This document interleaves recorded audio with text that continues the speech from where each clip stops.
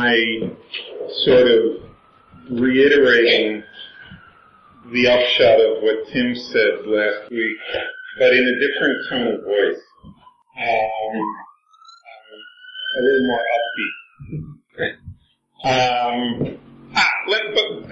Actually, before I start, let me say my teaching style is a little different from Tim's. I very much depend on people interrupting me because I have a higher tendency to say things that are unintelligible or make no sense or stuff like that. So it's really helpful to me if people interrupt me when I'm not being clear.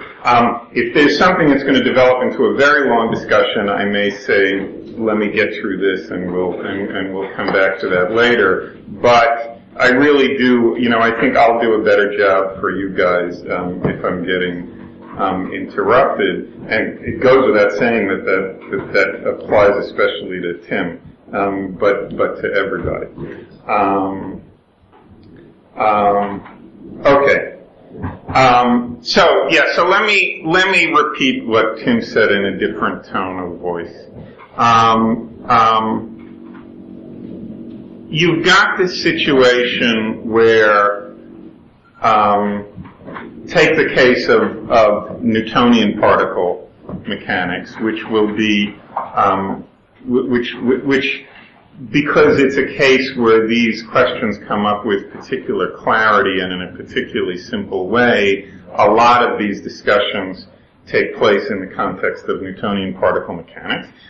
Needless to say, it's important to bear in mind that some of what we learn about these things will generalize easily to other theories, and other aspects of what we learn about it in the context of a Newtonian discussion may not, and one has to keep those things in mind. But I guess the usual lore in these discussions, which is a fairly useful lore, is that the problems that we're talking about here come up in very similar ways in most of the proposals for a fundamental physical theory of the world that have been seriously entertained since the 17th century, and the hope is that to the extent that we learn how to come to terms with these questions in the simple, clear, vivid context of Newtonian particle mechanics, that's going to be helpful.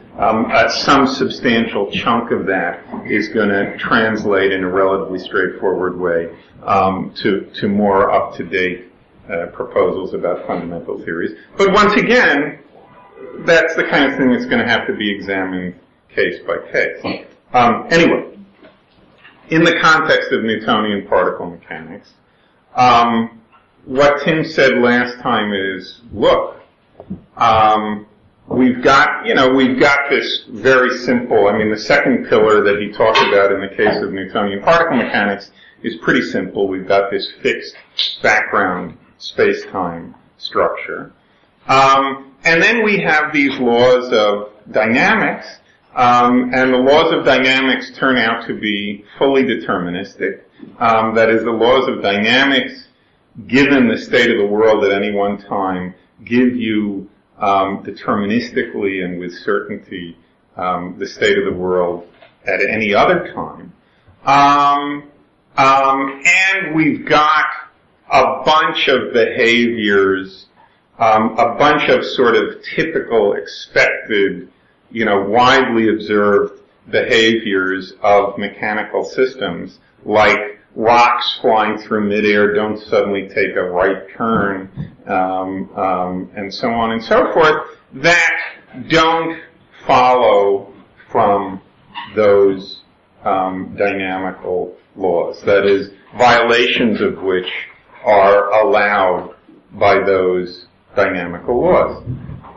Seems to me you can react to this in two ways, but as Tim said, the way one tends to react is going to get very interestingly tied up with other philosophical commitments that one may have, and so on and so forth. Prima facie, so this is what I'm referring to as the upbeat tone. Prima facie, the thing to say is we need more laws. Because the laws aren't, the laws we have, although they're true, and although we're convinced they're compatible with all the behaviors we see, as a matter of fact, by themselves, give us extremely little information about the actual behaviors that we see. That is, they don't tell us that rocks aren't going to take right turns, and they tell us almost nothing. Okay, about the behaviors we actually see. So you need more laws. Then that somebody presumably says, but there couldn't be any more dynamical laws. There's no room for any more dynamical laws because the dynamical laws we have already fully and unambiguously determine the states at all times given the state at any one time. And so the upbeat response is going to be, great, apparently we need some non-dynamical laws. We need some laws of some other kind. At this point, I guess, things are going to diverge. That is, there's going to be a class of people with certain philosophical commitments about what deserves to be called the law of nature and what doesn't deserve to be called the law of nature, who are going to be squeamish about allowing for the possibility of laws other than dynamical ones. Okay? And there are going to be other ways of looking at laws, of looking at what it is to be a fundamental law that aren't going to bring with them a squeamishness of that kind. And this is a debate this is a discussion which presumably we're going to be having throughout this course, but very crudely, the beginning of a discussion between people with those two sorts of commitments might go something like this. The one who isn't squeamish says, gee, the principles that you're obeying about what to admit as a law and what not to admit as a law aren't serving you well here. Because what you're admitting as laws, don't get us basically anything about how the world behaves. A response might come back along the lines of, look, you want to get liberal, you get liberal enough about what you admit, science gets really easy, okay? Before you know it, the explanation of everything is that God wanted it to be that way, and that's the end of the story. And to fool yourself into thinking that you have sort of explanatorily satisfactory ways of understanding things that you really don't, just because you've liberalized your idea of what's admissible as a law, isn't a good way to do science. And there's going to be a back and forth of that nature, I think, throughout many of our discussions here. Does it sound reasonable? It does. I mean, if I can just make a tiny comment. Please. You can make even a small one. So we agree that there has to be something more for the sort of reasons we've given. Right. And maybe this is just going to be a slight terminological thing that probably will bring into focus where we differ. Right. I would agree there has to be further explanatory principles. And I guess I think not all explanatory principles would go by the name of laws for me, and that it raises an interesting question what non-law-like explanatory principles are like. Good. Right? Which is a burden one takes on. Good. Let me continue this one more step in that direction. Somebody like me might say, but gee, to the extent that we have any sort of deep intuition at all about what it is to be a particularly law-like regularity of the world, the claim that rocks don't take right turns really feels like one of those. Or the claim that, the other claims that we're going to need these extra principles to explain, like ice cubes melt in warm rooms rather than freezing, and so on and so forth. Somebody might make a flowery speech about how if there's any place where we're confronted with raw law-likeness, it's in phenomena like those. Okay, so let me squash the flowery speech with the following observation, Yeah. I take it you agree with. The very dynamical principles that we start with and the things we're sort of agreed on, Right. seem to imply, and maybe we have to go to an imaginary universe, but a physically possible one for this, Mm-hmm. that if you wait long enough, rocks will take right turns, occasionally. Right. And if one says it's a law they never do, it seems That's to be fair. saying that Good. physics is somehow telling us its own law Good. will be violated. Good. And I think Good. that's a problematic situation. That's fair enough. Good. That's a nice introduction. Good. Good. So, and what I meant by being more upbeat is, I was repeating the same thing that Tim said with the addition, what's the big problem? You add some more laws. I mean, the problem is going to be, from this point of view, the question is going to be whether there are fairly simple, concise, additional laws that you can add that really do the whole job. And then there's going to be a philosophical question of whether those deserve the name of laws and what's at stake in that discussion and so on and so forth. So this was basically to reiterate what Tim said. By the way, I'm sorry, I was out of the country basically between the last class and this one, and I should have posted this paper that I promised to post on the website, the beginning of which addresses issues like these. I'll do it today, I promise. I'm sorry about that. Good. All right, now we're going to just sort of start slogging through some material sort of preparatory to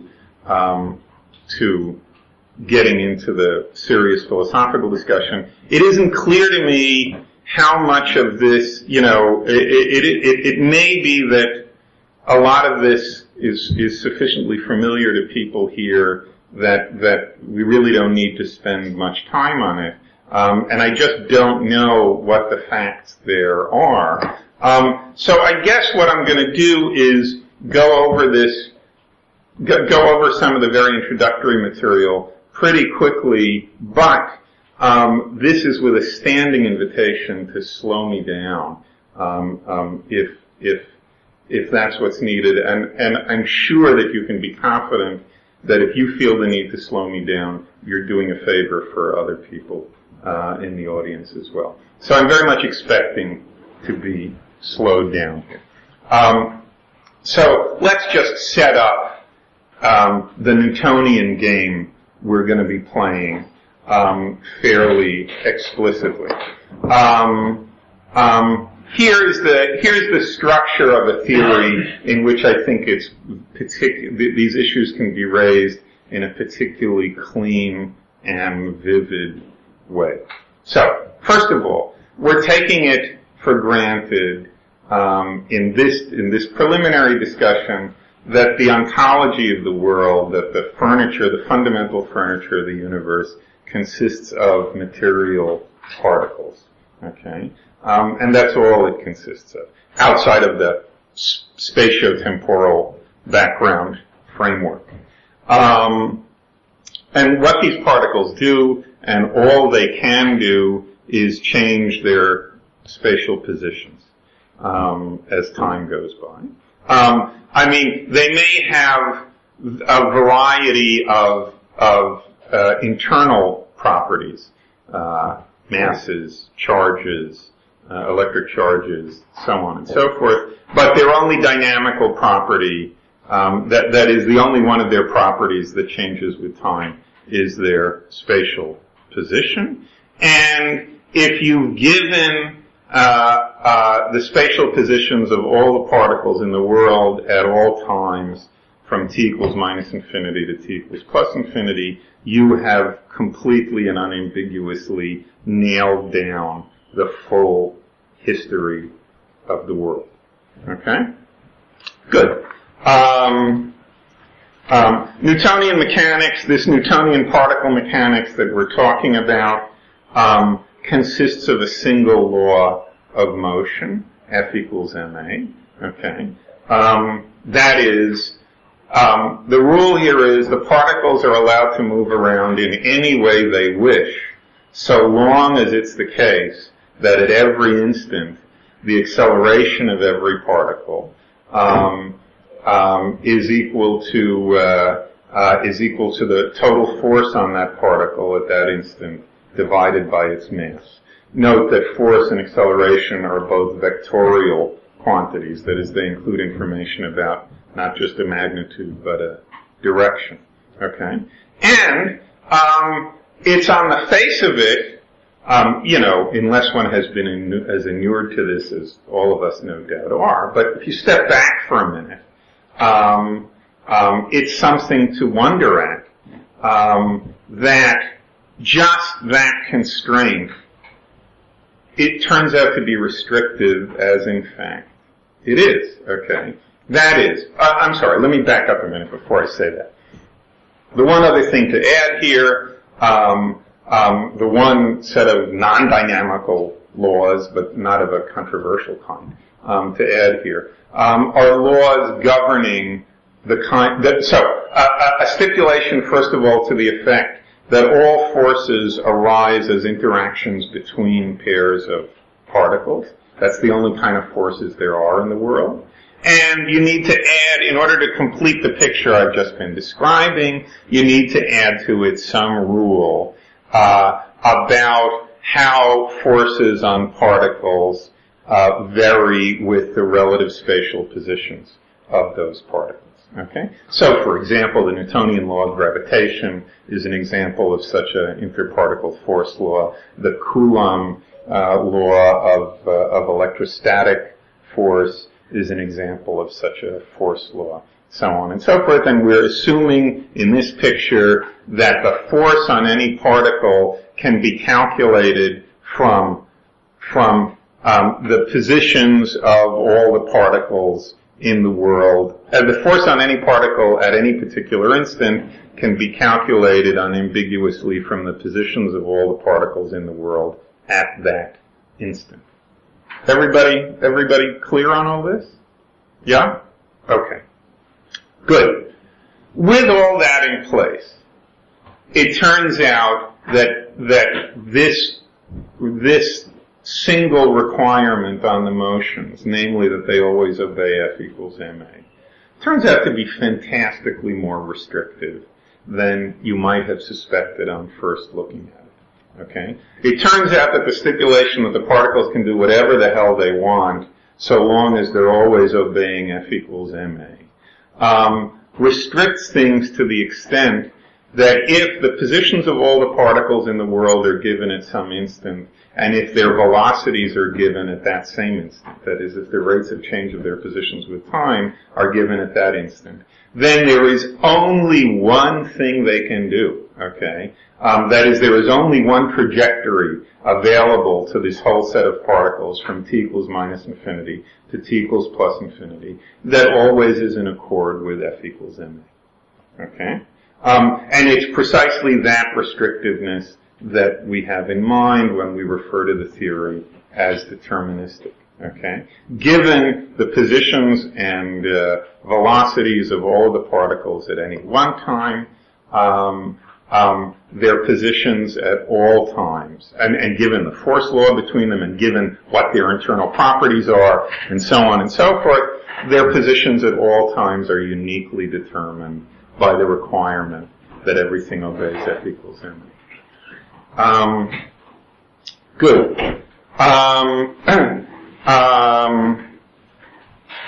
Let me give you, that's, a little notational stuff.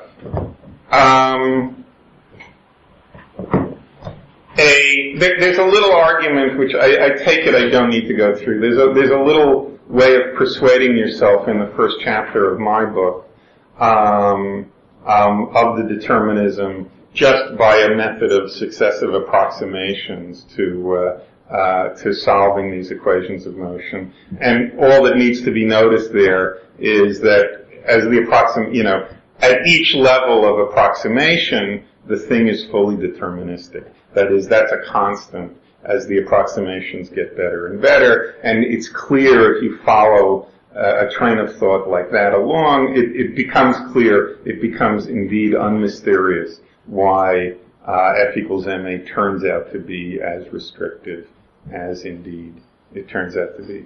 I don't know if I should mention this. In case people, I don't know if it's going to be relevant. I didn't mean to talk about it. But you may run across you mean the observation of what David said isn't actually factually accurate. Right. So there are these very funny cases, and just to warn you, because you might stumble across them in the literature, where even in Newtonian mechanics, you can come up with peculiar-looking situations in certain ways, some of which involve point particles. It's important that they're point particles that sort of run off to infinity in a finite period of time, one of which involves a very special shaped dome that actually violates this. Right. Now, the only thing I want to say about that is that on the one hand, what one would normally say about that, which is accurate, is to say something like this. That's a set of measure zero on any reasonable, right?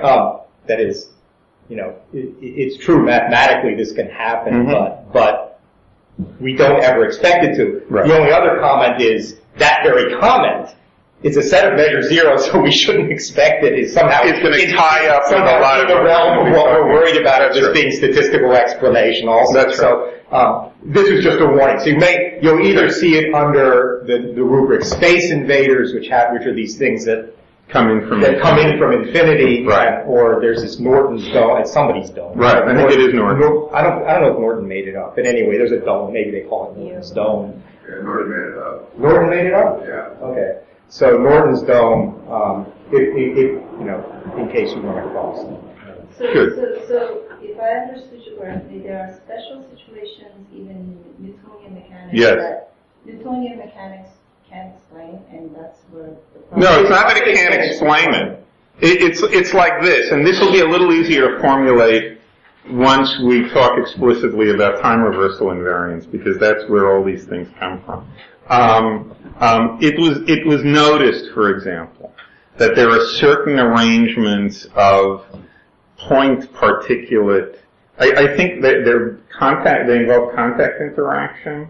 Which one are you talking about? The Space Invader. No, that's gravitational. That's a oh, you're right. The point particles with a gravitation. It's important because it's got to be an infinite. Yes. Because you're going to send them off to infinity. Yes. Anyway, there are certain arrangements you can make, okay, where a certain particle, okay, at a finite time, you start out with a situation where there are a bunch of particles sitting around, and a finite time later, okay, one of them has gone off to infinity. Okay? But the theory explains that. Theory explains that, but here's the deal. Take the time reverse, since the theory is time reversal symmetric, the meaning of which we'll discuss in a minute, since the theory is time reversal symmetric, it implies that if there is such a solution to the equations of motion, the time reverse of that is a solution to the equations of motion too. Okay? So, the time reverse of that would be a situation, and this is why it's called the Space Invaders scenario. The time reversal of that would be a situation in which you survey all the particles that are, as it were, in space at a certain point. Okay? But that's not going to suffice to tell you the future of these particles, because at a certain point, which can't be predicted from the initial information you have, something's going to come in from infinity and start knocking into them. Actually, let me do the Norton. That's probably hard to. Let me do the Norton case. Sure. I think I can do it in 5 minutes, and you can see what's going on. So, imagine we've just got a one-dimensional world, Okay, but I think there's a kind of gravitational potential. So think that, there's a lump and balls will roll up and down. And this lump can have various shapes, right? So, I start with a ball rolling this way, and it's of course going to slow down, right? It's going to slow down as it approaches the top. And the normal thought is that if I give it, as it were, just enough energy to make it right to the top, what will happen is as it gets closer and closer to the top, it has less and less kinetic energy. It will go slower and slower. And in the limit, as you go to infinity, it'll never quite make it to the top, but it'll get arbitrarily close. Okay? That's not a problem. That's sort of normal. But what Norton noticed is that, well, suppose if I make this just the right shape, and it's a funny kind of non-analytic, weird shape right at the top, I can actually, in a finite amount of time, bring this particle to rest. In a finite amount of time. Okay, so it's rolling along here, it comes up, it has just enough energy to get right to the top, and it gets right to the top, and it stops. Okay? But it's important to notice, this is unlike in the smooth case, where the moment it would stop would be t equals infinity. Right. Okay? Here, if you add this weird shape, okay, it'll stop, it'll come to rest after a finite time. Okay? So is it that it's explained by I haven't gotten you the problem yet. Okay. In this direction, no problem. In this direction, it's a completely deterministic theory. I gave you the initial speed of the ball, and you can calculate how much time it'll take, and after, a minute, it'll come to rest at the top. Now we take the thing David notices, which is this is a time reversal invariant theory. So intuitively, anything that happens in one direction of time, the same thing can happen in the opposite. Well, in the first direction of time, this rolls up to the top and then stops forever. Now run that backwards. Now you have a ball that's been sitting balanced, perfectly balanced at the top of this thing from t minus infinity. And at some moment, which cannot be given to you from the dynamical laws, because the dynamical laws don't change. Right? At some arbitrary moment, it all of a sudden, as it were, decides to roll down. And it could roll down this way or it could roll down that way. So, any of those motions are consistent with the dynamical laws and the same initial conditions. Right? The initial condition is at t equals 0, the thing's at rest on top. And now I have it could at any moment roll in either direction. And at every moment be satisfying f equals ma. But this has to be, the thing that perfectly shaped and the thing that I like less about this example than about the Space Invaders example is here the whole world isn't being construed as interacting particles. That is, the shape of the hill is coming in as it were as an external constraint. Okay. Yeah. So you might want to say this is cheating, if it's supposed to be, a Newtonian. Yeah, and in the Space Invaders case, they really have to be point particles with masses. That might be. That's a funny that might. Anyway, less so. Okay. I didn't mean to take us that far. So the theory's explanation is that because of the time invariance feature, at some moment for whatever reason. It's not a matter of it's not appropriate to call that its explanation. We know. So you given its external, hold on a second. What's the explanation? Hang on. So here we know, given these external constraints, okay, and one could have a discussion about whether those external constraints take you in some sense outside of Newtonian particle mechanics, but forget about that for the moment. Given these external constraints, the theory, which is a time reversal symmetric theory, has this solution where the thing goes up there and stays forever. Okay? Good. We also know that the theory is time reversal symmetric. Okay? So we know that there is a solution to this theory in which the thing is sitting up there forever. Okay? And at a certain point it starts to roll in. So when you say solution to the theory, what's the solution? It's a solution to the equations of motion. I'm talking in a perfectly mathematical sense. It's a trajectory that obeys F equals ma at every instant. At every instant. Yeah. That's all the rules, that's all the rules there are. Right. But I mean, there's going to be no external forces acting on it. No. Or anything. Well, yes, there's going to be an external gravitational force. It's because it's important that the time is a continuum here, right? So you want to say, all right, as it were, in the open interval up until some time, it's at rest, and at all times afterwards it's moving. And if you ask why is it moving, you'll say, well, at some earlier time it was already moving, right?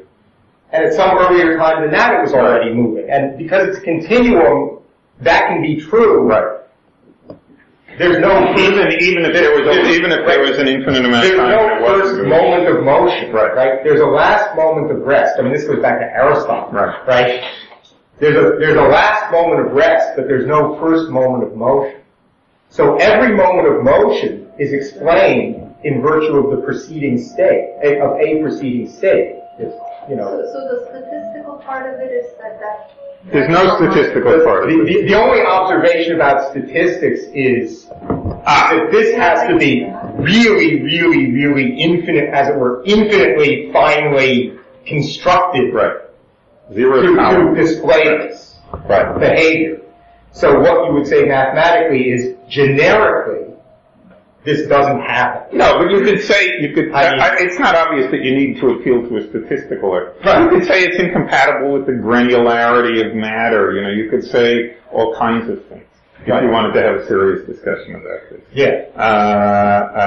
But anyway, let's go on. And part of what I mean by go on is forget about all this. Yeah. Okay. Good. A little notational stuff that's going to be very, very important in talking about statistical mechanics and so on and so forth. What turns out for many purposes to be an extremely convenient and perspicuous way to represent the behaviors of Newtonian particulate systems is to look at them in what's called phase space. Okay? Phase space, the phase space of a system consisting of, say, n particles moving around in a three-dimensional space is an abstract six-dimensional space. Six n-dimensional space. Okay?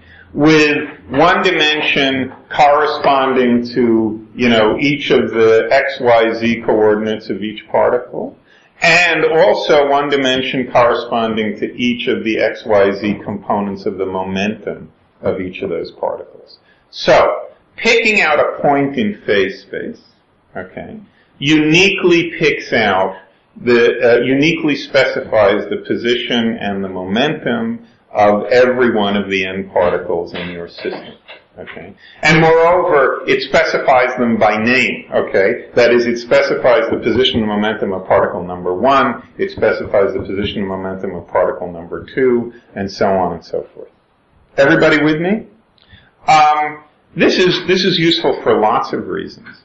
And we'll be talking about lots of them later on in the course. But something very obvious about this way, and so as I say, one can represent the position and the momenta of all the particles in the system at any instant by picking out a point in phase space. And one can represent the entire history of those positions and momenta by picking out a single trajectory in the phase space. And the laws of motion can be understood as distinguishing between those curves in the phase space which represent possible physical trajectories and those curves in the phase space which don't represent possible physical trajectories, and so on and so forth. And, so somebody who didn't know this before today, explain why it is impossible that two trajectories of a system and two possible trajectories of a system in phase space should ever cross.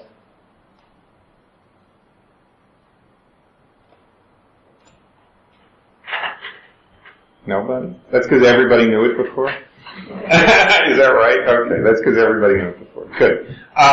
Good. That is, it's part and parcel of what you mean by the theories being deterministic and of the particular kind of determinism that the theory displays, that no two trajectories in phase space could ever cross. Because if they did, that would represent a situation where at a certain moment, these two systems shared exactly these two trajectories shared exactly the same sets of positions and velocities of all the particles in them, but at other times didn't. Okay? That's what it means by their crossing and then diverging. That would be a direct denial of the determinism that we just asserted about the theory modulo these pathological cases.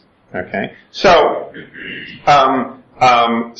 the determinism of something like Newtonian particle dynamics manifests itself in the families of allowable trajectories in phase space, among other ways, by the stipulation that no two such trajectories can ever cross one another. Okay? And there's more to say about the way they flow along with one another than that. There's a very... Yes? So it's probably a foolish question. What about a spring where you have the same position and momentum at various periodic times? No. That's maybe I'm not understanding you. So a spring, you say, yes. Like a particle on the end of a spring. Wouldn't that have the same position and momentum at periodic times? Sure, and it'll keep going around, but there won't be two different trajectories. There won't be. So consider two. So here's a spring attached to a wall, okay, and a mass is attached to one end of it, and we pull it out and it's bobbing back and forth. Yes? Good.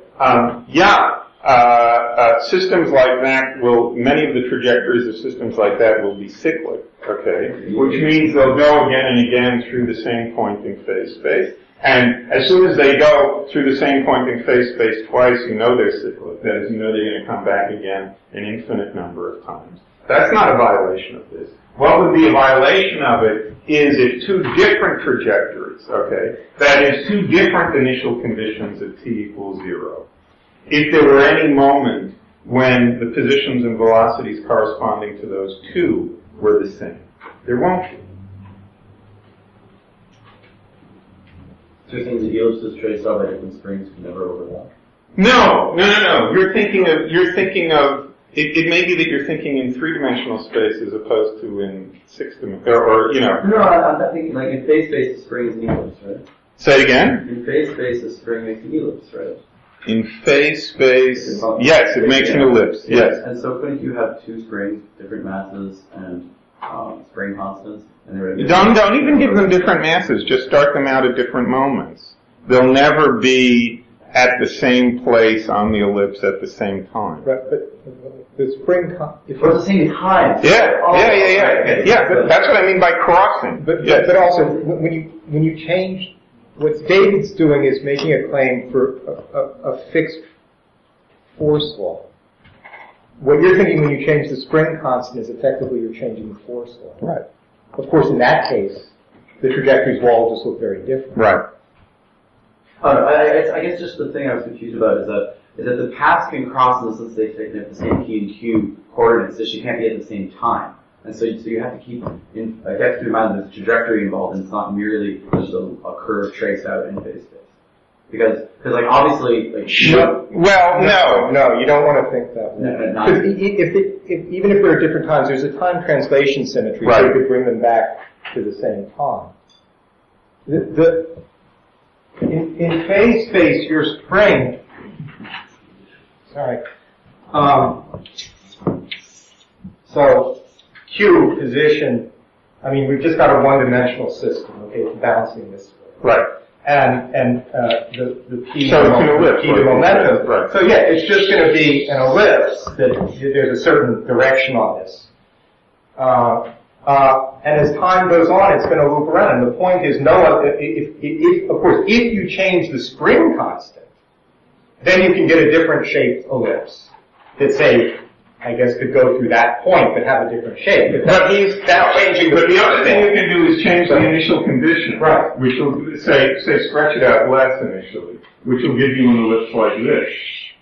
Okay. Right. No two of these will ever cross. Right. Okay. Has the question been cleared up? I mean, I'm not sure. Yeah. That wasn't very convincing. Right. I mean, because there are a couple of things mixed together in your questions, and I'm not sure they've been separated properly. If they have the same, if the force law is the same, so you're not changing the spring constant or anything like that. I mean, that would involve other changes. Right. That would be a different system. We're treating the spring constant here as it were, a part of the foundation. That's right. Part of the definition of the system. It would be like changing, the gravitational. So there are a bunch of different ways. Right. I'm sorry, I misspoke. As Tim rightly pointed out, it doesn't have anything to do with it at the same time. Here are the different possible trajectories, okay, of this system.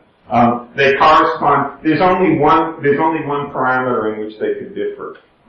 How far you pull the spring out initially. Okay. Here are the different trajectories corresponding to that. It's part and parcel of the claim that the theory is deterministic, that no two of these ever cross. Right? Because if they did, okay, you'd have a situation where they share all of their dynamical properties at a certain point on their trajectory, and not at other points on their trajectory, okay, and diverge later. That means that this information isn't sufficient to determine the entire trajectory, okay. That's the direct negation of the claim that the theory is deterministic in the sense that we've been talking about. Okay? Good. Everybody understand this diagram? If you don't understand this diagram, that's a good, very simple one to practice on in your head. What's going on here is, as the ball moves this way, its momentum is say, if this is the positive direction, its momentum is negative as it's moving this way, and it's positive if it's, and it's coming back, the momentum is in the other direction. Okay? That's why it's not just this, it's an ellipse. Because the momentum is changing as it goes back and forth. Momentum is reversed. Yeah, right. You should figure out why that arrow I put on there is wrong. That's right. Right. That's right. That'll show you understand the diagram. Find my mistake. Right. Everybody okay with this? Or maybe somebody wants to. You seem to be shy about saying that I haven't cleared up, that we haven't cleared up the confusion yet. Maybe somebody else wants to insist on that. No? Okay. Good. Here's another important feature that comes out in the phase space representation. Let me erase this. That will be, once again, will be playing a very large role in our considerations in this course. Do the following. So here's the phase space of some Newtonian mechanical system. I can only draw 3 of the coordinates on the board, but there are going to be many more axes than that. Typically, take some region in the phase space. Okay. Consider all the points within that region. Okay. All those points correspond to possible complete conditions of the system in question. Yes. Good. Therefore, for each of them, the theory will stipulate some particular place that it's going to be 10 minutes from now. Okay? So say this one is going to be 10 minutes from now over here, and this one is going to be 10 minutes from now over there, this one is going to be 10 minutes from now over there. Okay? Play the following game. Okay? Start out with all the points in this region. find out where they go, okay, draw, the smallest boundary you can around the region where they end up 10 minutes from now. There's a very general, beautiful proof due to Liouville, okay,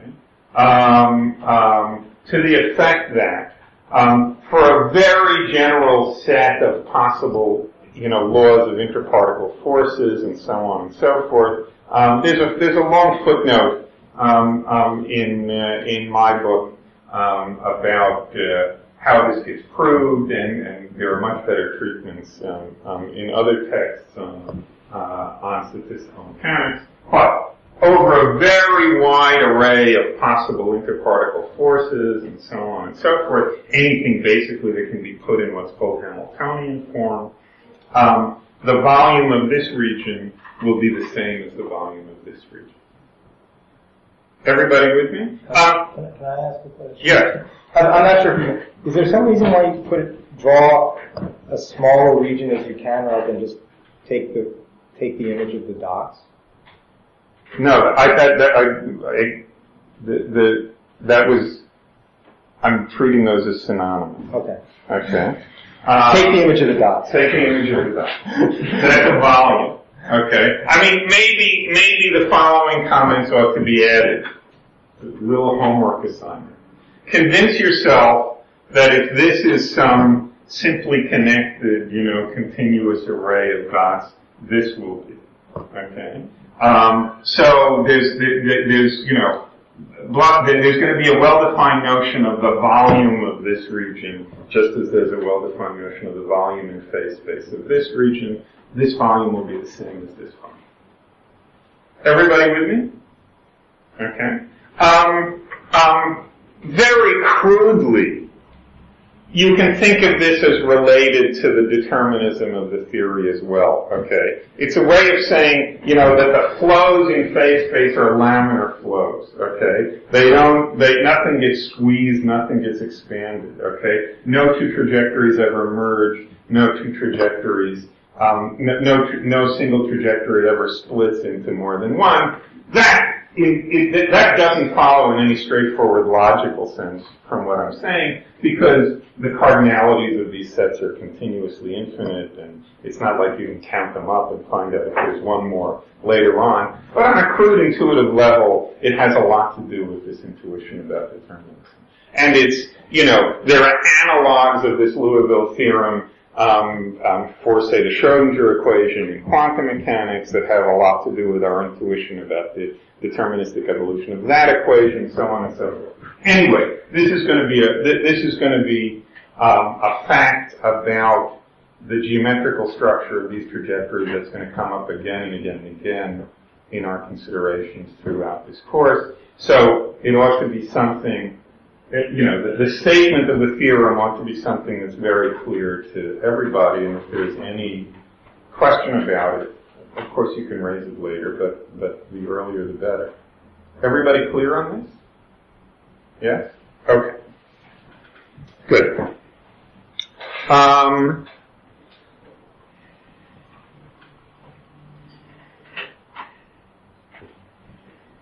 trying to think if I want to say this now or later. Okay, let's save it to later. I'll do like Tim did last time. I'll do a grand summation later on. Let me tell you about one other representation, which is going to come up in certain arguments, which Boltzmann used a lot, and so on, called the mu space representation of a dynamical system, of a Newtonian mechanical system. In a mu space representation, we have not a 6n-dimensional space, but a 6-dimensional space. 3 position coordinates, 3 momentum coordinates. And we represent the state of an n-particle system not by a single point in that space, but by n points in that space. Indeed, by n named points in that space. Okay, so that for each particle, we show its position and momentum by picking out a point in that space. That's point number 1, that's point number 2, so on and so forth.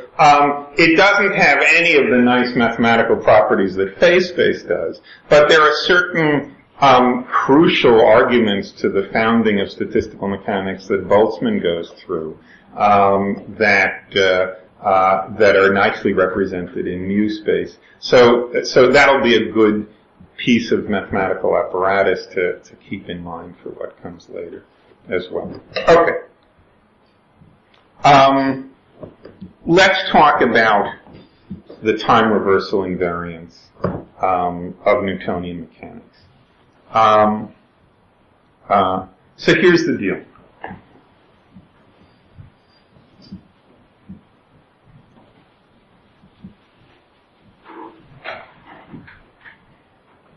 Let me make it intuitive, say in a simple case. Probably everybody knows all about this. But let's go through it very quickly. So, imagine that you throw a ball up in the sky, straight up, and then it turns around and comes back down. Okay? It goes slower and slower and slower, stops, and starts going down. Note, in a case like this, and this is true in every case, but note that it's true in a case like this. Suppose you watch a film of this happening, and suppose you're shown the film projected backwards. Okay. The position as a function of time will, of course, be different in the film projected backwards. The velocity as a function of time will, of course, be different in the film projected backwards. Note that the acceleration as a function of time won't be different in the film projected backwards. When you watch the film projected forwards or backwards, what you see throughout this process, okay, is an acceleration of, the characteristic gravitational acceleration in the direction of the Earth. Okay. It's accelerating in that direction when it's going up by going more and more slowly, and it's accelerating in that direction and by exactly that amount when it's coming back down by going faster and faster. Everybody with me? Okay. And it should be obvious by thinking more generally that watching the film go backwards isn't going to change the value of the acceleration. Okay? Good. Now, once again, the law of motion is F equals ma. Okay?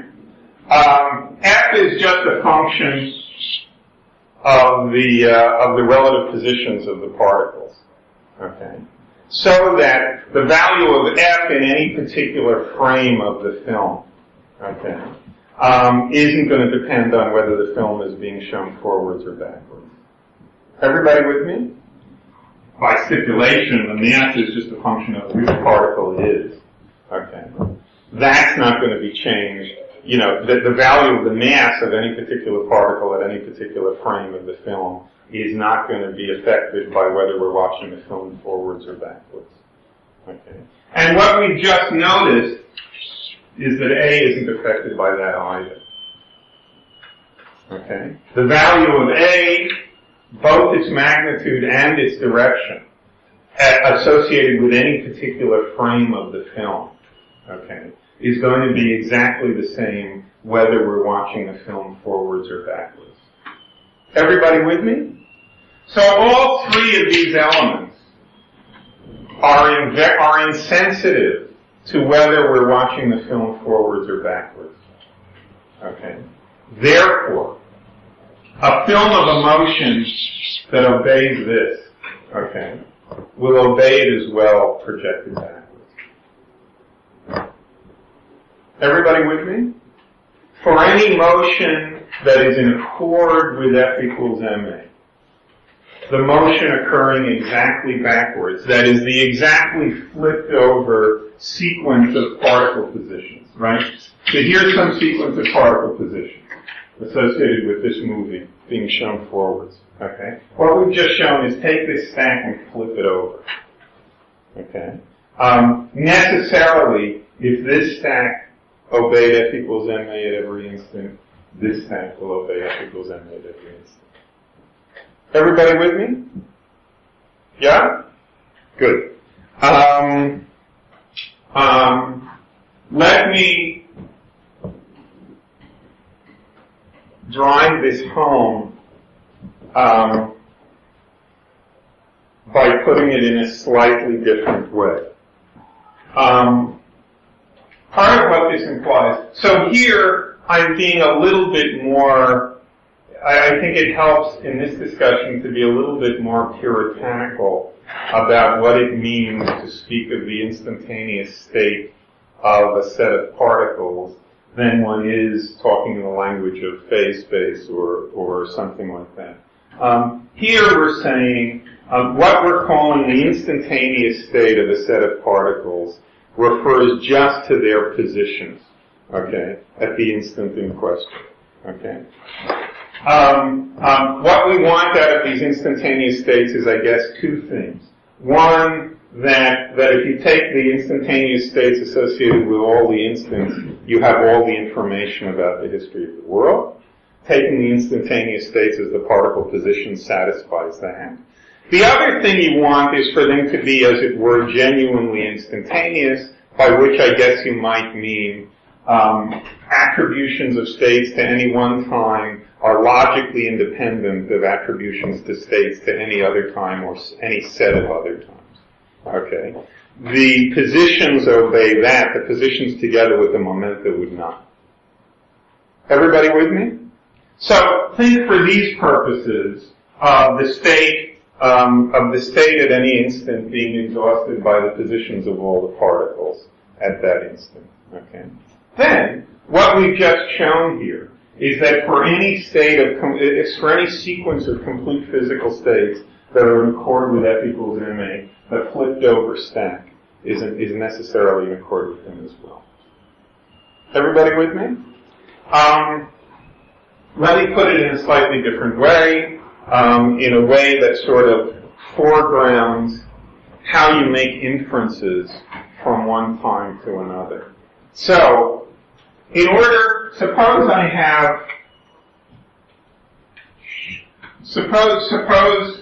have information about a physical system here, and about a Newtonian system here, and I'd like to know what it's doing at this other time. Okay. The information I need to have here is information about where all the particles are, and information about how their positions are changing, about the rates at which their positions are changing as time goes forward. Okay? But, forward here, the word forward here is a little misleading. What emerges from the time reversal asymmetry of the theory is that what I need is something like this. I have, suppose that I'd like to know the positions of all the particles in the world at some other time. Okay? I haven't specified whether the time in question is in the future or the past of the present. Okay? And I'm given information about the positions of all the particles now, and information about the rate at which those positions are changing and the directions in which those positions are changing as I dial time in the direction of the other time in which I'm interested. Okay? If I have those two pieces of information about the present, I can calculate the positions of all the particles at this other time. And what's important to note is, I do not need any information in order to do this calculation about whether the other time in question is in the future or in the past of the present. And moreover, I can get to the end of the calculation without ever discovering, okay, whether the other time in question is in the future or the past of the present. Okay? It simply doesn't come up. Okay? The dynamical structure of the theory is radically insensitive to that question. Okay? And it's in this formulation that it gets clearer what people mean by using locutions like the time reversal symmetry of Newtonian mechanics means that Newtonian mechanics doesn't distinguish between past and future. Okay? This is the sense in which it radically fails to distinguish between past and future. You tell me how far away the other time you're interested in is, and you tell me how fast the positions are changing as you go towards that other time. Okay?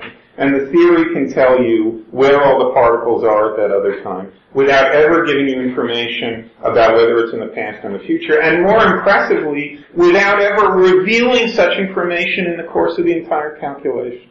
Okay? The calculation can be done from beginning to end without it ever emerging whether the other time in question was in the past or in the future of the present. Everybody with me? Okay. Good. So that's a particularly forceful, particularly clean statement of the sense in which Newtonian particle mechanics radically fails to distinguish between past and future. And there are two, I don't want to go into this very much, there is a spiel about it in the first chapter of my book. There are two senses of time reversal symmetry that emerge here. One is what it is for a theory to be time reversal symmetric is for any such fact to be flippable, okay, and still obey the equations of motion. The other is the failure to distinguish between past and future in the sense of this. That is, it gives you exactly the same instructions for calculating in either temporal direction. The relation between those two requirements is a little complicated. I think I have an argument in this chapter. What I mean by saying I know I have an argument, I think it's correct, but I'm not 100% sure. That for any deterministic theory, these two requirements will be equivalent to one another. But that in certain stochastic theories, they'll be inequivalent to one another. And that the requirement of calculating in the same way in both directions always entails the flipping thing, but not the other way around. Okay, so the calculating the same way in both directions maybe is in some sense the deeper and stronger version of the time reversal symmetry requirement. Good. Any questions? Are we all on the same page? Yeah. It's totally fine if you don't want to do this, but it would be helpful for me if you ran through how those two pull apart in the stochastic case. So let me see if I can remember. Here's the deal. The book it was entirely obvious. Well, if it wasn't entirely obvious in the book, it's going to be worse now. But let me see. Maybe it's just wrong. So let's figure it out. I think in the book I use an example like I have a particle, or I have something which can be in one of two states, okay? And in each second, it's got a 50% chance of changing its state and a 50% chance of keeping the same state. Okay? Good. This means, so, here's state 1, here's state 2, at various different times. This will give the same probability to every trajectory. Okay? It's just 50-50 and there are two possible states. Good. So it's clearly going to satisfy the flipping the stack thing. Oh, yeah, so I see how to do this. But, a theory like this, that is the theory specifically gives you forward transition probability. Okay? If it's initially in this state, it's got a 50-50 chance of being here and here. Okay?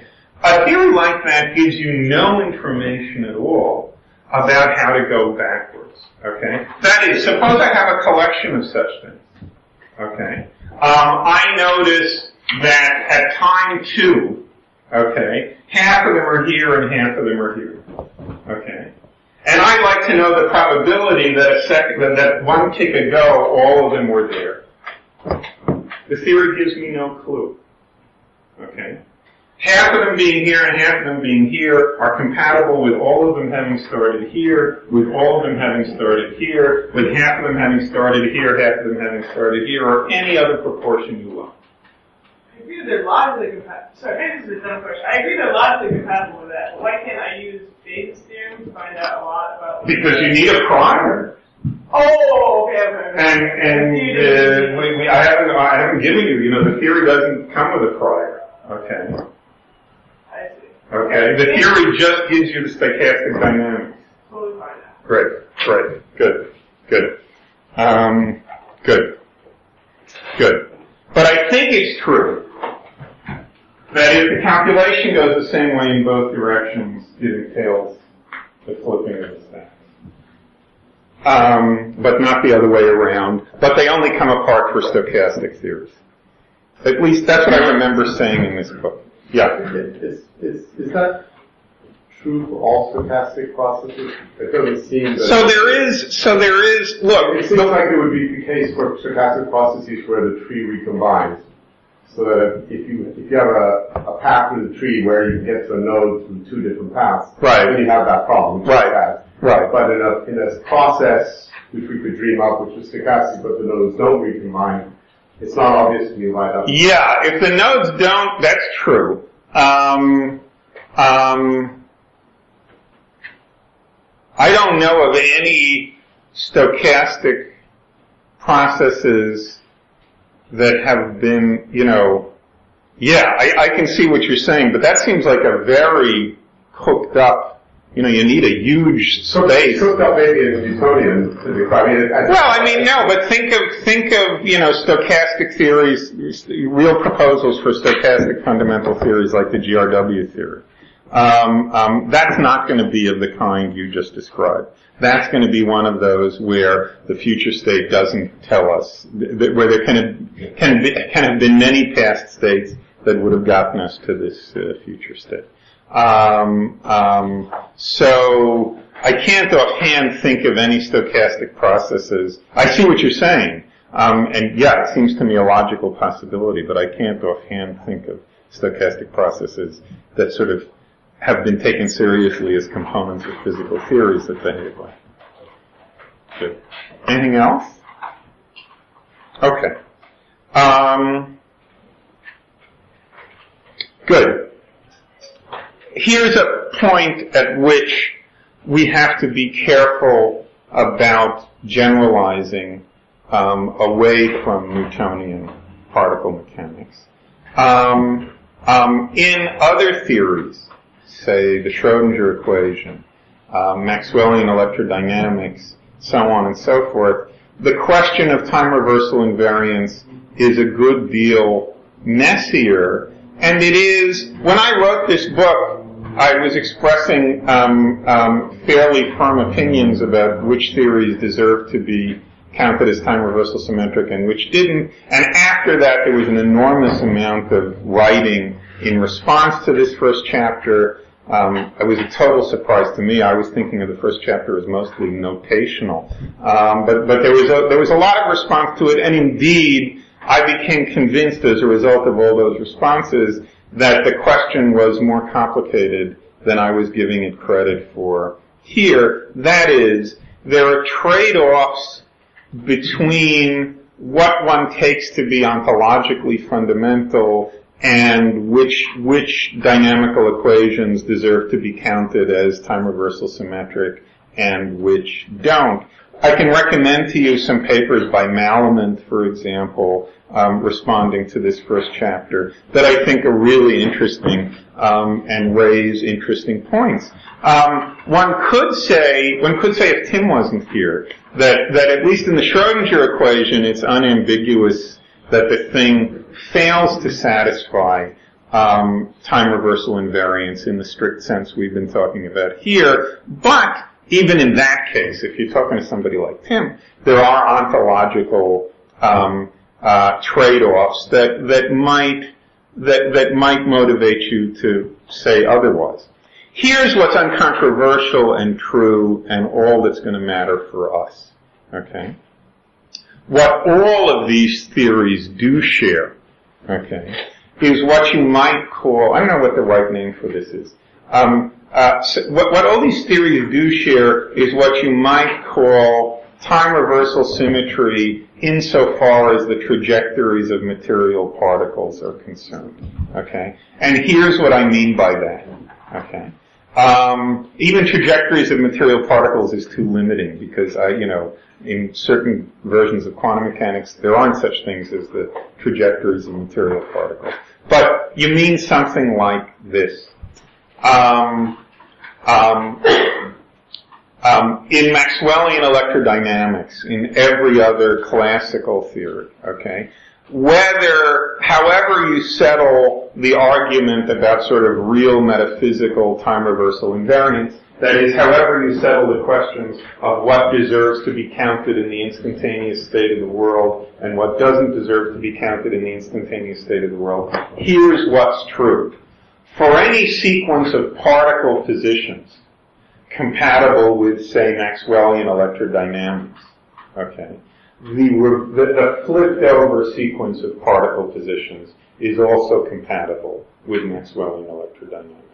And say in the Schrödinger equation, for any sequence of psi squareds of the wave function as a function of space, okay, the flipped over sequence of psi squareds, the temporally flipped over sequence of, for any sequence of psi squareds that is derived from a psi that's a solution to the equations of motion, okay, there will be a psi that's also a solution to the equations of motion that gives you the exactly flipped over sequence of psi squareds. Everybody understand this statement? Yeah? And this limited form of time reversal invariance, so I don't know what the right name for this is, but let's agree, just as a matter of convention, when we want to refer to it, to call it time reversal invariance insofar as the trajectories of material particles are concerned. That's enough to generate the tension that Tim was talking about last time with our everyday experience of the world, okay? That is, our everyday experience of the world involves smoke spreading out in rooms and not recoalescing, eggs breaking and not unbreaking, paper burning and not unburning, so on and so forth, okay? All of those things are cases of trajectories of material particles, okay, that we see going in one direction and we never see going in the other direction. Okay? So, there can be a lot of debates about whether these other theories qualify in a deep metaphysical sense as time reversal symmetric in the same way as Newtonian mechanics does. And there's a lot to say about that, and a lot has been said about that since this book was first published. But the good news is, at the end of the day, that none of that affects the tension that's going to concern us in this course. The tension is perfectly well brought to the fore just by noting the time reversal symmetry insofar as the trajectories of material particles are concerned. Somebody had a hand up.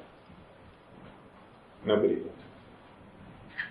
Okay. People aren't interrupting me as much as I asked them to. Good. Good. Let's see. I guess that's what I have to say about Newtonian particle mechanics.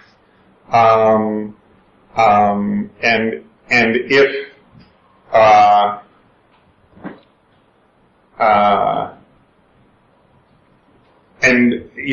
unless there are, maybe I can pause a minute for questions about that, and then start to go on and talk a little bit about thermodynamics, which is going to systematize both the statistical the closely related statistical features and time reversal non-invariant features of our everyday experience of the world, which is, and the question of how to put that together with the structure of Newtonian mechanics is going to be a lot of what's bothering us throughout this course. So, are we all on the same page about Newtonian mechanics? Yeah? Okay. Let's start to talk about thermodynamics. So look,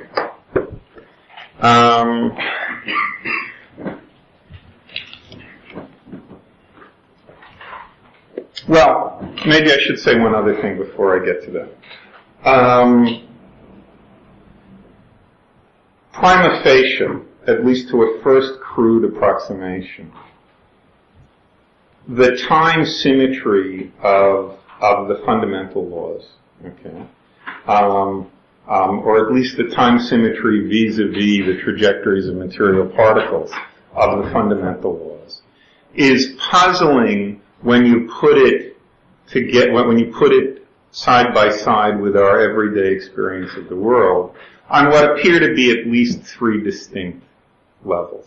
Okay, level one, the world seems to be swarming with what you might call ordinary prosaic mechanical processes.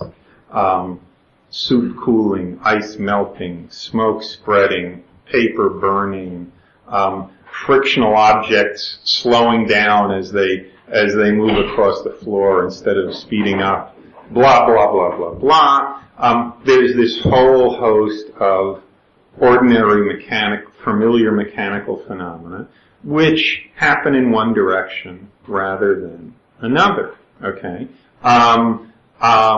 And which make you suspect that that the mechanical equations of motion that we've just laid out, which make no distinction whatever between past and future, couldn't be the whole story, okay? I mean, you can get into an even worse mood and think there's some contradiction there.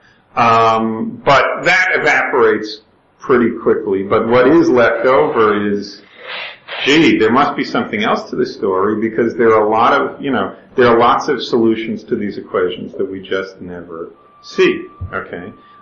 Indeed, there's a one-to-one correspondence for every solution we do see, okay? One can pick out a specific solution that we basically never see. Exactly the time reverse of the solution in question.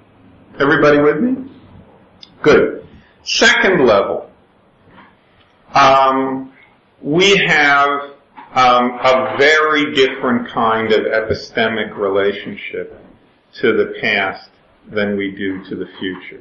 Okay? We have a very different kind of epistemic access to the past than we do to the future. The first thing to say, but this isn't the most interesting part of it, is, there are all kinds of ways in which we know much more about the past. We know about the past in much more detail than we're ever used to knowing about the future. If somebody says, I'm thinking about an incident that actually occurs at some time when an egg falls on the floor and splatters in exactly the shape of Argentina, you say you must be thinking about an event in the past. People never know things like that about the future. But not only do they know things like that about the past, it's the easiest thing in the world. Any idiot can know something like that about the past. Whereas to know something even remotely in that neighborhood about the future, you'd have to be really calculationally, adept. Good.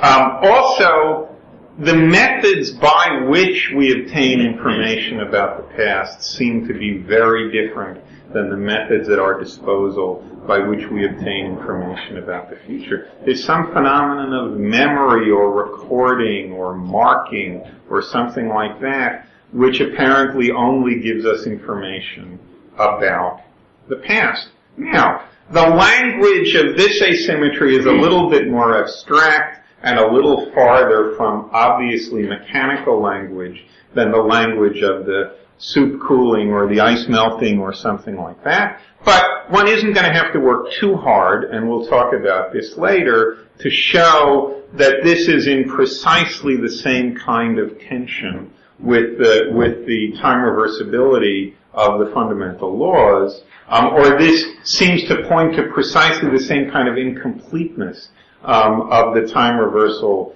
fundamental mechanical laws as the first set of asymmetries does. Then there's a third set of asymmetries, and this is going to be more controversial. There's a third set of asymmetries that you might put like this. We make our way around in the world with the very profound conviction that by acting now, we can affect the future but not the past. Okay? What Tim and I think, are gonna, I'm not sure, it'll be interesting to find out. On some level, Tim and I are gonna disagree about whether this has any interesting relationship, a relationship of tension or otherwise, with the time reversal symmetry of the mechanical laws. I think it does. I think it's very much of a piece with what I was calling the time asymmetry of ordinary physical processes and the time asymmetry of epistemic access. We're going to be talking about that a lot. Do you want to say a word about that now, or should we save that for later? No, let's say that. But can I just make one comment? Sure. It just occurred to me now, so how this plays out, I don't know. Right. But it's just a comment about, one ought to think about it. I say this because I haven't thought it through. What David says is absolutely, correct in terms of our epistemic. He's talking about our epistemic access or so on. It's just curious to know. Let me put that, because I don't even know what to make of this right now. It's the first time I thought of it. The little box of dice thing I gave you last week seems to show the opposite. The opposite, yes. Right? Yes. So if we're in the middle of the shaking episode, right? We know what's coming. We don't know. Do you have any good reason to believe anything about the anterior state? Your answer is no. But do you have any good reason to believe anything about the post state? The answer is yes. Yeah. Right? And you can be very accurate about one and no reason to be at all accurate about the other. So this is just somehow all those pieces have to fit together. All those pieces have to, I think I know where that goes, but we'll talk about it. Okay. I mean, it's worthwhile to see this. Yes, absolutely right. Absolutely right. Good. Good. Anyway, there will be, I don't wanna put words in Tim's mouth, and this may be wrong, but maybe it's a play. I think Tim is going to be looking for what lies behind the third of these asymmetries on a more metaphysical level, and I'm going to be looking for it on the same mechanical level as one looked for understandings of the thermodynamic asymmetry and the asymmetry of epistemic access. But that may be a bad characterization. A lot of what we're going to have to say to each other and to you guys throughout this course is going to be wrapped up with that. Okay. Anyway. Try and figure out the distinction between mechanical and metaphysical. Which is something we find. Good. Let's start talking about the first of these asymmetries, which has which luckily for these considerations is summed up with kind of astonishing and breathtaking concision and generality by the second law of thermodynamics. So let me say a little bit about the structure of thermodynamics.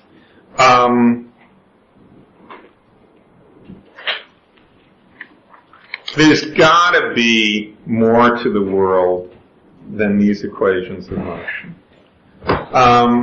Because these equations of motion allow all sorts of crazy stuff to happen that doesn't happen, okay? And by the way, and this will be useful throughout the rest of the course, a neat, easy way of proving that all kinds of crazy stuff must be allowed by the equations of motion is precisely to exploit the time reversal symmetry of those equations. Okay, that is, it's as clear as it can be that I can have a rock, going this way, say, and a very high energy, subatomic particle smashes into it here, and it suddenly abruptly absorbs that particle, changes its direction, and goes off that way. Okay? Good. We know, because it's possible, we take it for granted that a scenario like that is a solution to the equations of motion. The minute you know that, you also know that a particle, going along minding its own business and suddenly taking a right turn is a solution to those equations of motion as well, because those equations of motion are time reversal symmetric, and the second scenario is just the time reverse of the first one. Okay? So, now, those are easy ways to prove it definitively, okay? But I have, and maybe Tim's intuition and my intuition are a little different about this, and who the hell knows which one is right. But here's an intuition. In any theory, not just classical Newtonian mechanics, in any theory where one analyzes the behaviors of macroscopic objects, okay, into behaviors of large numbers of constituents or large numbers of individual physical degrees of freedom or something like this. And this is characteristic of every fundamental physical theory that anybody has ever entertained. And it's hard to imagine what a physical theory would be like that didn't have this feature. Okay? So the way we're used to approaching macroscopic objects is is either as collections of lots of smaller objects, or in quantum field theory, as collective behaviors of some very large number of individual microscopic degrees of freedom, or something like that. And these numbers are very, very, very large. Okay? In all cases like that, very crudely speaking, there's an intuition like this. Okay? That compatible with any macro description, okay, of a system, there are going to be more than zero microscopic states of a weird pathological kind, where the velocities of the particles are lined up in such a way, or the values of the degrees of freedom are lined up in such a way, that God knows what kind of crazy thing the thing can do, okay, the next minute.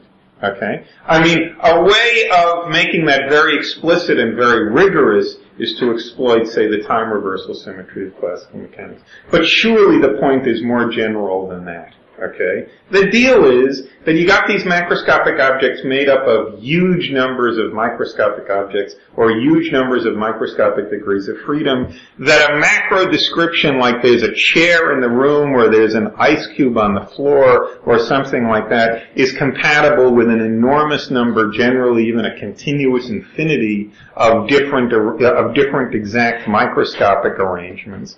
That somewhere in those collections there's all kinds of crazy stuff that can happen. Now you know there are things that can't happen. You can't violate conservation of total energy. You can't violate conservation of total momentum. Stuff like that. But once you get past a pretty short list of those, and you notice that the list of things that you know it can't do doesn't include reciting the Gettysburg Address, or disassembling itself into statuettes of the British royal family, or something like that.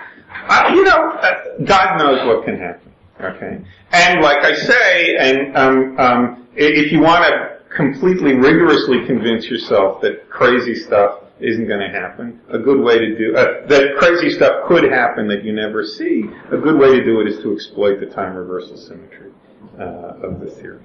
Okay. Just make it, because we do, and we're not going to settle whether the rock can recite the Gettysburg Address in this room. David has a great faith in anarchy, I guess. But there is one other principle. This is just, I don't think anything depends on this, but it's just to point out, there are other principles you might use that you can use, and maybe they're worthwhile also thinking about, that you can rigorously convince yourself that stuff you don't expect ever to see must be possible. One of those principles are continuity principles. Must be compatible with the equations of motion. Yeah, must be compatible, right? There are solutions that allow it. Right. One powerful one, and you can, if you're interested in trying to prove this in certain cases, it might be helpful. And this is, I don't know that this is going anywhere, but just another one to think about is continuity principle.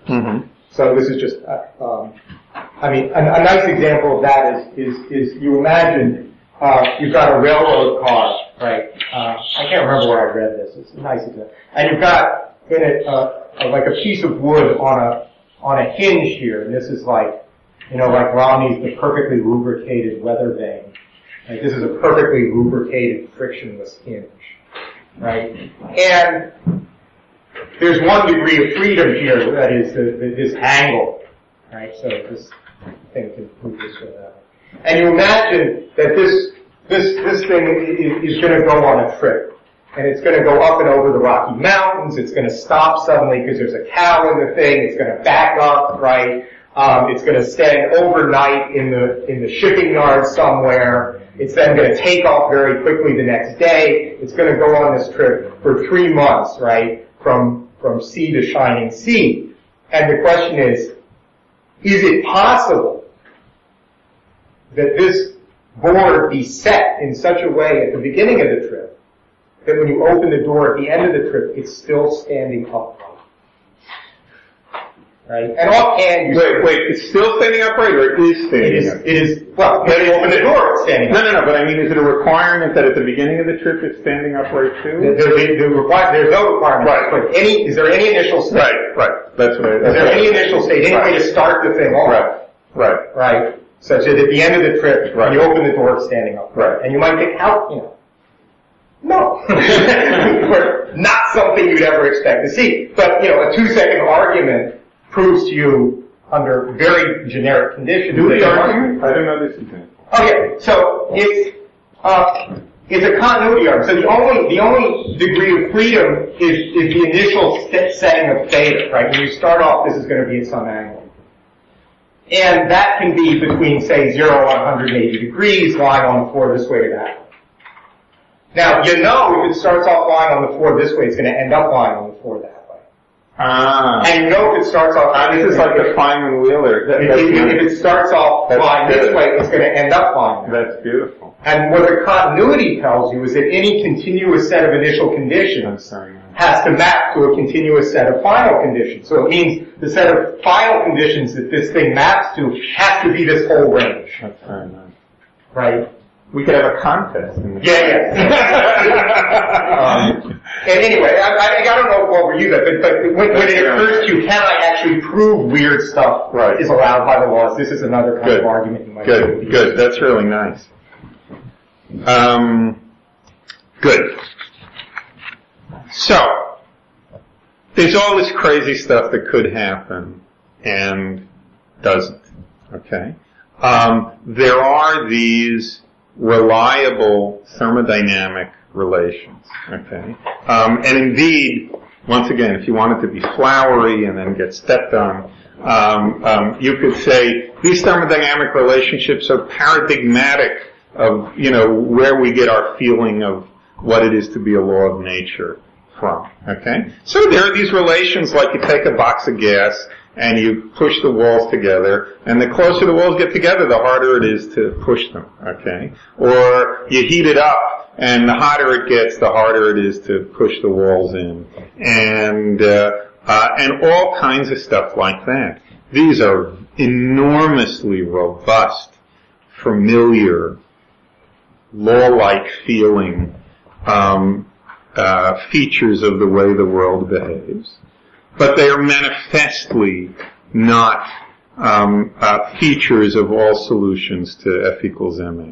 Okay, where you're conceiving of the gas as made up of a bunch of particles obeying Newtonian mechanics. They're just not implied by F equals ma. Some solutions to F equals ma will have those features. Other solutions to F equals ma will not have those features. And that's all those equations have to say on the matter. There's clearly more that's robust and reliable and deeply characteristic of the kind of world we live in, okay, than is given to us by the Newtonian equations of motion. And it'll be useful to have on the table in front of us a little bit of the structure of what those additional regularities are on the macro level. And it is astounding, as I said. I mean, it's really one of the great achievements in the history of physics that it turns out that people, by being really, really, really smart, characterize this amazing array of such behaviors in such a concise, informative way. So, let's talk a little about what thermodynamics says. First of all, the paradigmatic system that these guys are interested in initially is a box of gas. I mean, I don't know so much about the history, but I take it there's an interesting story about social class, involved here too. These were guys who wanted to build steam engines, okay? This was during the Industrial Revolution. They just had a very different style of doing physics than gentlemen theoretical physicists did in the 19th century, and they were coming up with these rules of thumb and so on and so forth. And they did this amazing thing. So, first thing to say about thermodynamics, as its name implies, there's something in the world called heat. And it's in virtue of absorbing amounts of this thing that bodies become warmer, and it's in virtue of getting rid of, a way for bodies to become warmer is to absorb amounts of this thing, and a way for bodies to become cooler is to relinquish amounts of this thing. And as Tim, I think, mentioned last time, there were all kinds of ideas about what heat was, a substance, a fluid, so on and so forth. But looking back on it now, and with the advantage of not really knowing anything about the history, you can construct fairly simple arguments, which people, I take it, historically must have done at one point or another, to convince yourself that heat must be a form of energy. Okay? Here are easy thought experiments by which to convince yourself of something like that. So, you have a box of gas. So here's a table, and you have a box of gas sitting on the table, and here's a piston, a movable piston, really long table. Here's a movable piston with a wall on its other end, and here's a ball rolling towards the piston. You can make the following observation. The ball hits this, pushes the piston in. The ball slows down and eventually stops. There was kinetic energy in the motion of the ball, which is gone now. You look for other differences elsewhere in the world, and you find that the temperature of this gas is higher than it previously was. Okay, so people were tempted to say its heat content is now higher than it previously was. The reverse is also true. If you start out the ball at rest and allow it to be pushed on by the piston so that it gains kinetic energy, a corresponding difference that you notice elsewhere in the world, and the only plausible one you can put your finger on, is that the temperature of the gas observably goes down, okay, in situations like that. By a whole bunch of experiments, of simple experiments like this, and observations like this, you can convince yourself that heat is probably some form of energy. So far, we're not thinking of it as kinetic energy of the constituent particles. We're not thinking of gases as consisting of particles. We're talking purely on a macroscopic level. But to the extent that we're attached to principles like the conservation of energy or something like that, when the energy goes out of the ball, we want it to have gone somewhere. A corresponding change that we notice elsewhere in the world are these variations in the temperature of the gas that are correlated with it. That seems like a good place to imagine the energy has gone. And considerations like this get parlayed into an expression in thermodynamic language. Oh, here's something else. No, actually it doesn't. Good. An expression in thermodynamic language of the conservation of energy, which is called the first law of thermodynamics. Okay? And the first law of thermodynamics reads like this. du, where du is the change throughout some particular process of the internal energy associated with a certain thermodynamic system, is equal to, say, the increase. Okay, but let's make a sign convention. Okay, du is the amount by which the internal energy of a certain thermodynamic system rises in the course of some thermodynamic process. That value can be positive or negative. Okay, so it's a negative in the case that it loses internal energy. Equals dq, the amount of heat absorbed during that process, plus dw, the amount of mechanical work that's done on the system in the course of that process. Okay? So there are two ways things can get hotter. They can absorb energy, internal energy, as heat by, say, being put in thermal contact with a hotter body. Or they can absorb internal energy by means of having work done on them. Say, a rolling ball pushes in the piston. Or something like that. The claim is those are the only two ways they can exchange energy with the environment. And once you combine this with that claim, this just becomes an expression in thermodynamic language of the conservation of energy. Everybody with me? That's the so-called first law of thermodynamics.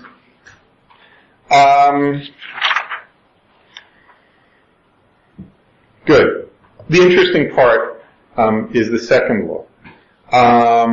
And preparatory to stating that, let's sharpen up our language a bit.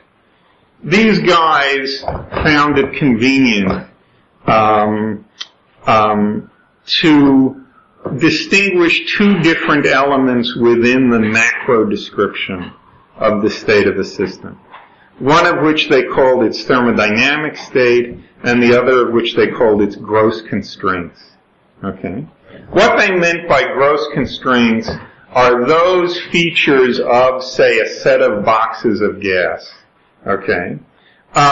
Which we find, and this is once again a kind of engineering distinction. Okay? Those features of some set of boxes of gas, which we find we can arrange by gross everyday mechanical means as we please. Okay, so things like the total energies of the gases in these boxes, the size of the boxes, the shapes of the boxes, stuff like that, the relative spatial arrangements of the boxes, whether they're together in thermal contact with one another or apart, stuff like that. Basically stuff about the conditions of the containers and of how much gas is in them and stuff like that. Then there's a slightly more detailed macroscopic description which they call the thermodynamic state of the gases in the boxes, by which they're referring to something like pressures and densities of the gas and temperatures of the gas as a function of position within each of the boxes. Everybody with me? Everybody understand roughly what the distinction they have in mind is? And they notice the following. Alterations in the gross constraints carried out at will by the experimenter, by the engineer, needless to say, produce all sorts of changes in the thermodynamic state of, say, the gases within the box, and they are interested in distinguishing between two kinds of changes two kinds of thermodynamic changes that changes in the gross constraints can bring about. So, the first kind is what's called a reversible change. Here's an example of a reversible change. I have a box of gas on a table with a piston. Okay.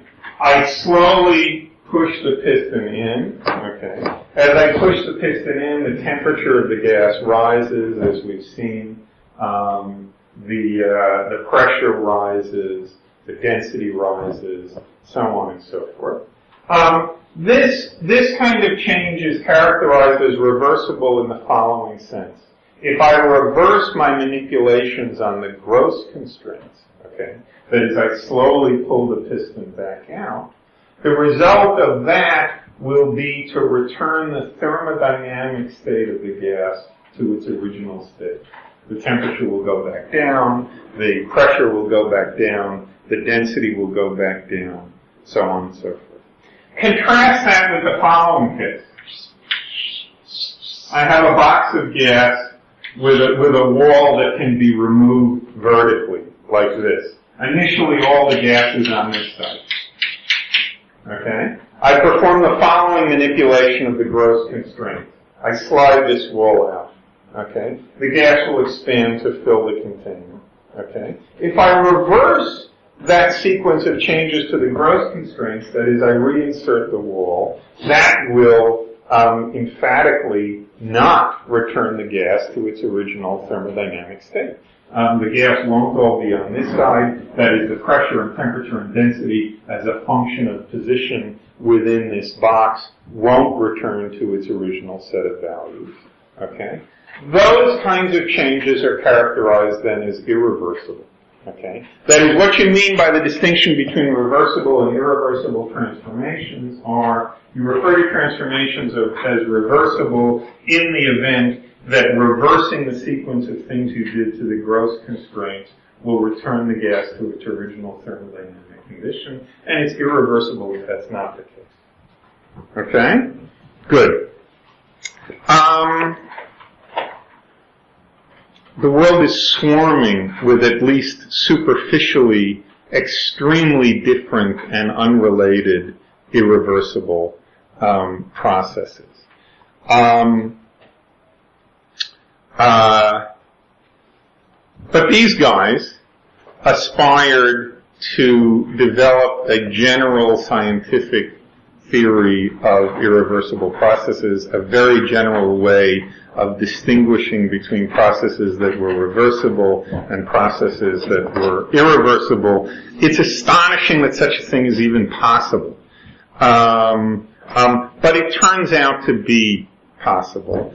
And I have no idea how they came up with this. I mean, here's the original forms of this law, the forms due to Clausius and Kelvin, superficially have the feature of thinking of one irreversible process, okay, noticing a feature of that process, declaring that that feature must be universal for no obvious reason, and then it turns out to be true, okay?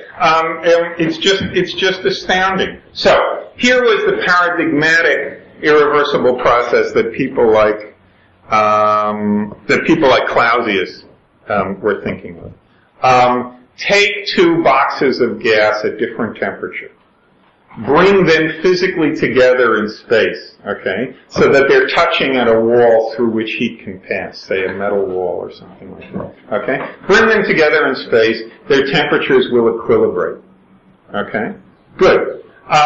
Take two gases at the same temperature and reverse the manipulation of gross constraints. Bring them apart. Their temperatures are not going to disequilibrate, okay? This is an irreversible transformation, okay? Reversing the manipulations of the gross constraints won't return the thermodynamic system to its original thermodynamic state. Good. Clausius was thinking of cases like this. And like I say, I don't know the history of this, but it just seems like such chutzpah. So he says, maybe the form of the general law is something like this. No transformation whose sole thermodynamic consequence is the transfer of a given quantity of heat from a cooler body to a hotter one is possible. Okay? So, transfers of heat from hotter bodies to cooler bodies are familiar and typical. We don't see spontaneous transfers of heat from cooler bodies to hotter. Notice, by the way, that the word soul here is crucial. Okay? Somebody gives me a trivial exception to the law stated without soul in it. Okay? That is, suppose the law were to be stated, no transformation is possible, which has as a consequence the transfer of a given quantity of heat from a cooler body to a hotter one. Why is that statement obviously false? Refrigerators. End of story. Okay? Refrigerators do exactly that. Okay? But refrigerators have other thermodynamic consequences for the rest of the world. You got to suck energy out of the wall, all kinds of stuff.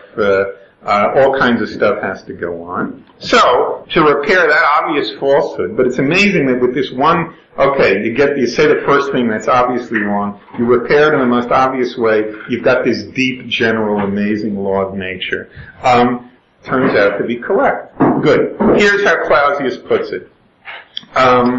No transformation whose sole thermodynamic consequence is the transfer of a given quantity of heat from a cooler body to a hotter one is possible. The immediate thing to say is, that sounds great for putting, gases at different temperature in thermal contact and out of thermal contact. But what could it possibly have to do with the time reversal asymmetry of processes like a chair sliding along a floor? Okay? So, these guys, in their very engineering way, say, here's what it has to do with that. Imagine you have a chair, sliding along a frictional surface like this. Okay. Imagine that process could occur in reverse. Okay. The process in occurring in reverse would be something like this, and we need to pay somewhat detailed attention here.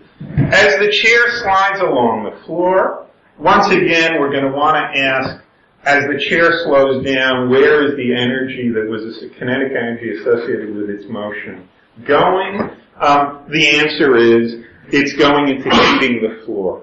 Okay? As the floor gets hotter as the chair slows down, suppose that we wait a while after the chair has stopped so that the floor equilibrates and the floor is now at a uniformly higher temperature than it was before the whole process started. Okay? Suppose this process could occur in reverse. Okay? Then what we'd have is something like this. The floor at a certain moment spontaneously starts to cool down. Okay? And by pumping heat out of itself at exactly the points where the chair is in contact with the floor.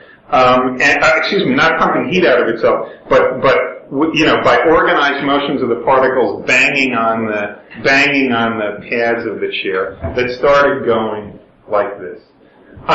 Good. Suppose that such a thing were to happen. Then what we have at the end of that process is a cooler floor and a chair in motion.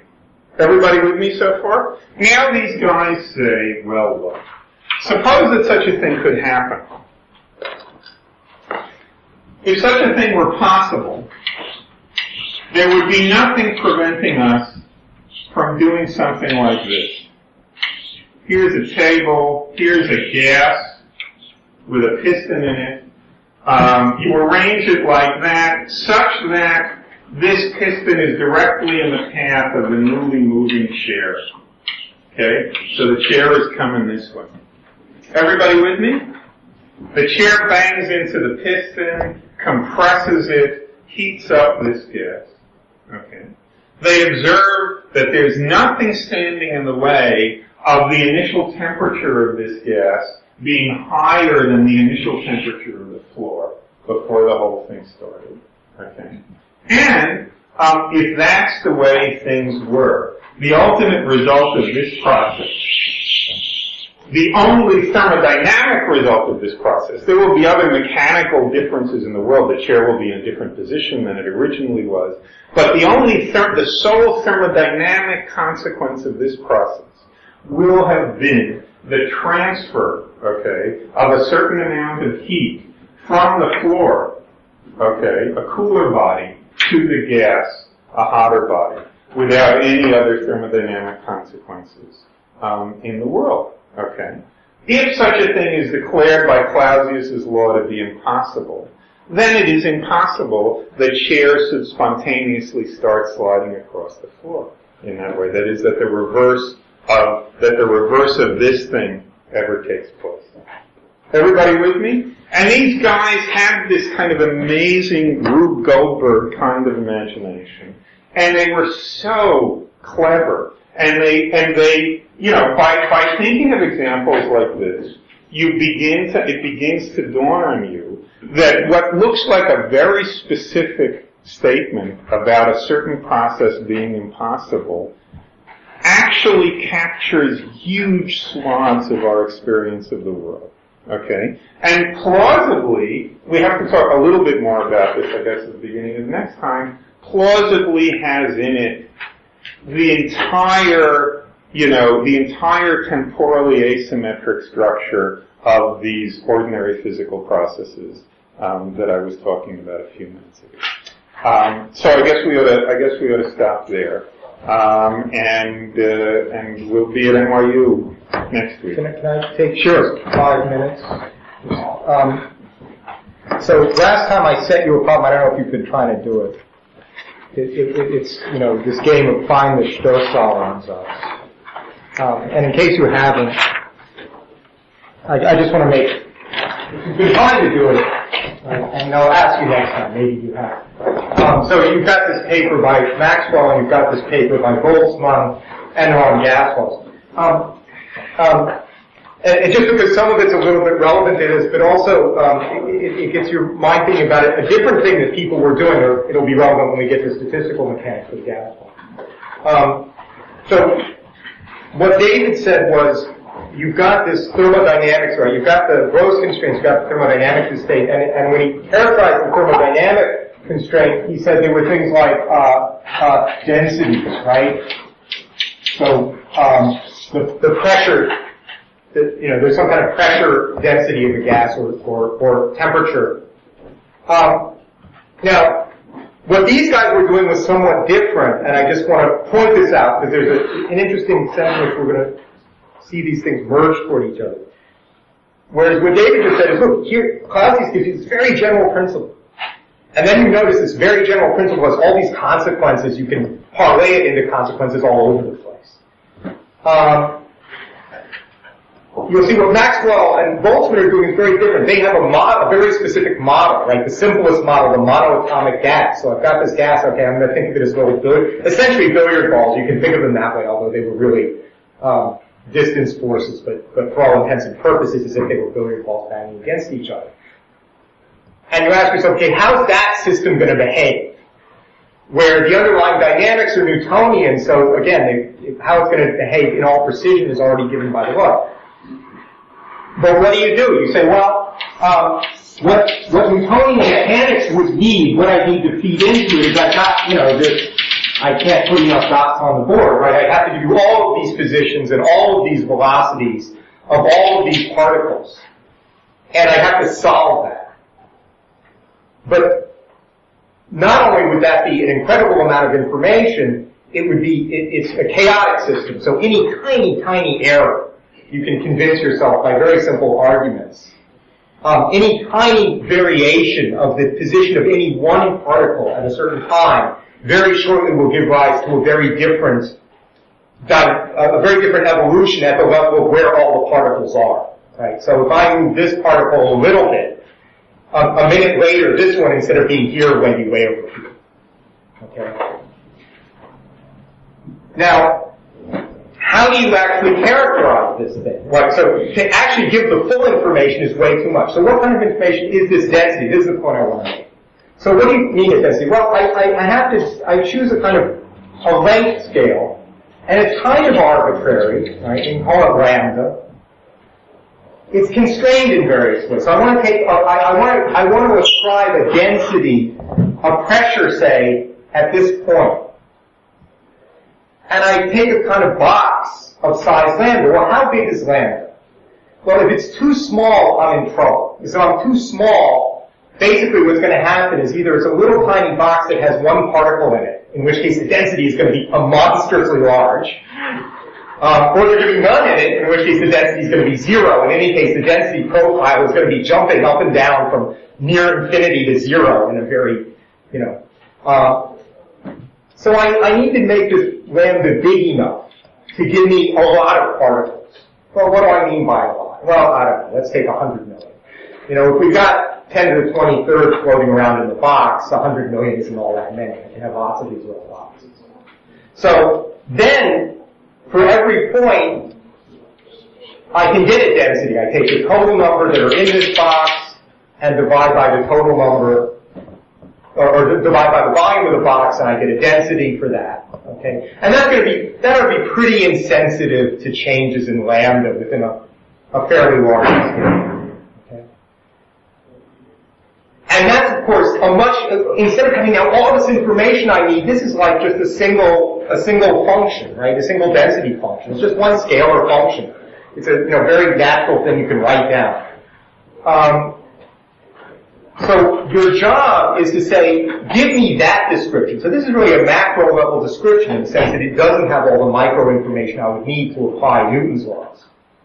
How can I somehow bring Newton's laws to bear on that description to give me dynamics at that level of how will that description of the gas change? Okay? Now it's to get from one to the other, and you can see where the logical gap is and the mathematical gap is, that you need this extra principle that you're looking for.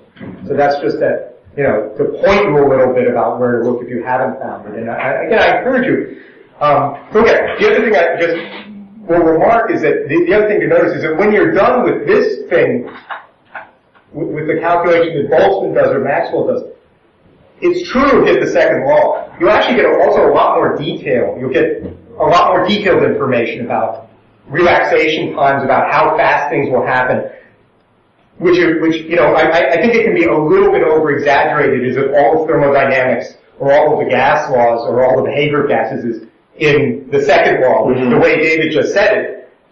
It's a very powerful law. There's a lot more detailed, observable behavior of the gases that you want to capture and explain. And to understand how that's done, you also have to think about how these kinds of arguments go. So that's just, I'm encouraging you to go look at those papers and try and work your way through them. The nice thing about it is that the first paper is written in the field, so nothing, everything's explained kind of from zero. And if you're patient, you can work through them. Okay. Good. We'll see you next week at NYU. Nice. Good. I actually have to. From now on, I'm going to, if you can, I'll reserve lunch after today. I have to run around and do a bunch of errands. So quick question. I don't know if it's which one is question. Just reading the papers, it struck me that the core of this is whenever you have a physical situation where there's a macro state of image. I think you're sort of alluding to it with your example here. That can be derived, that can be based on multiple, or very like on the microspace. Right. I don't really need to tell you anything more about the system, for you to tell me that it's going to inherit all those problems. I mean, maybe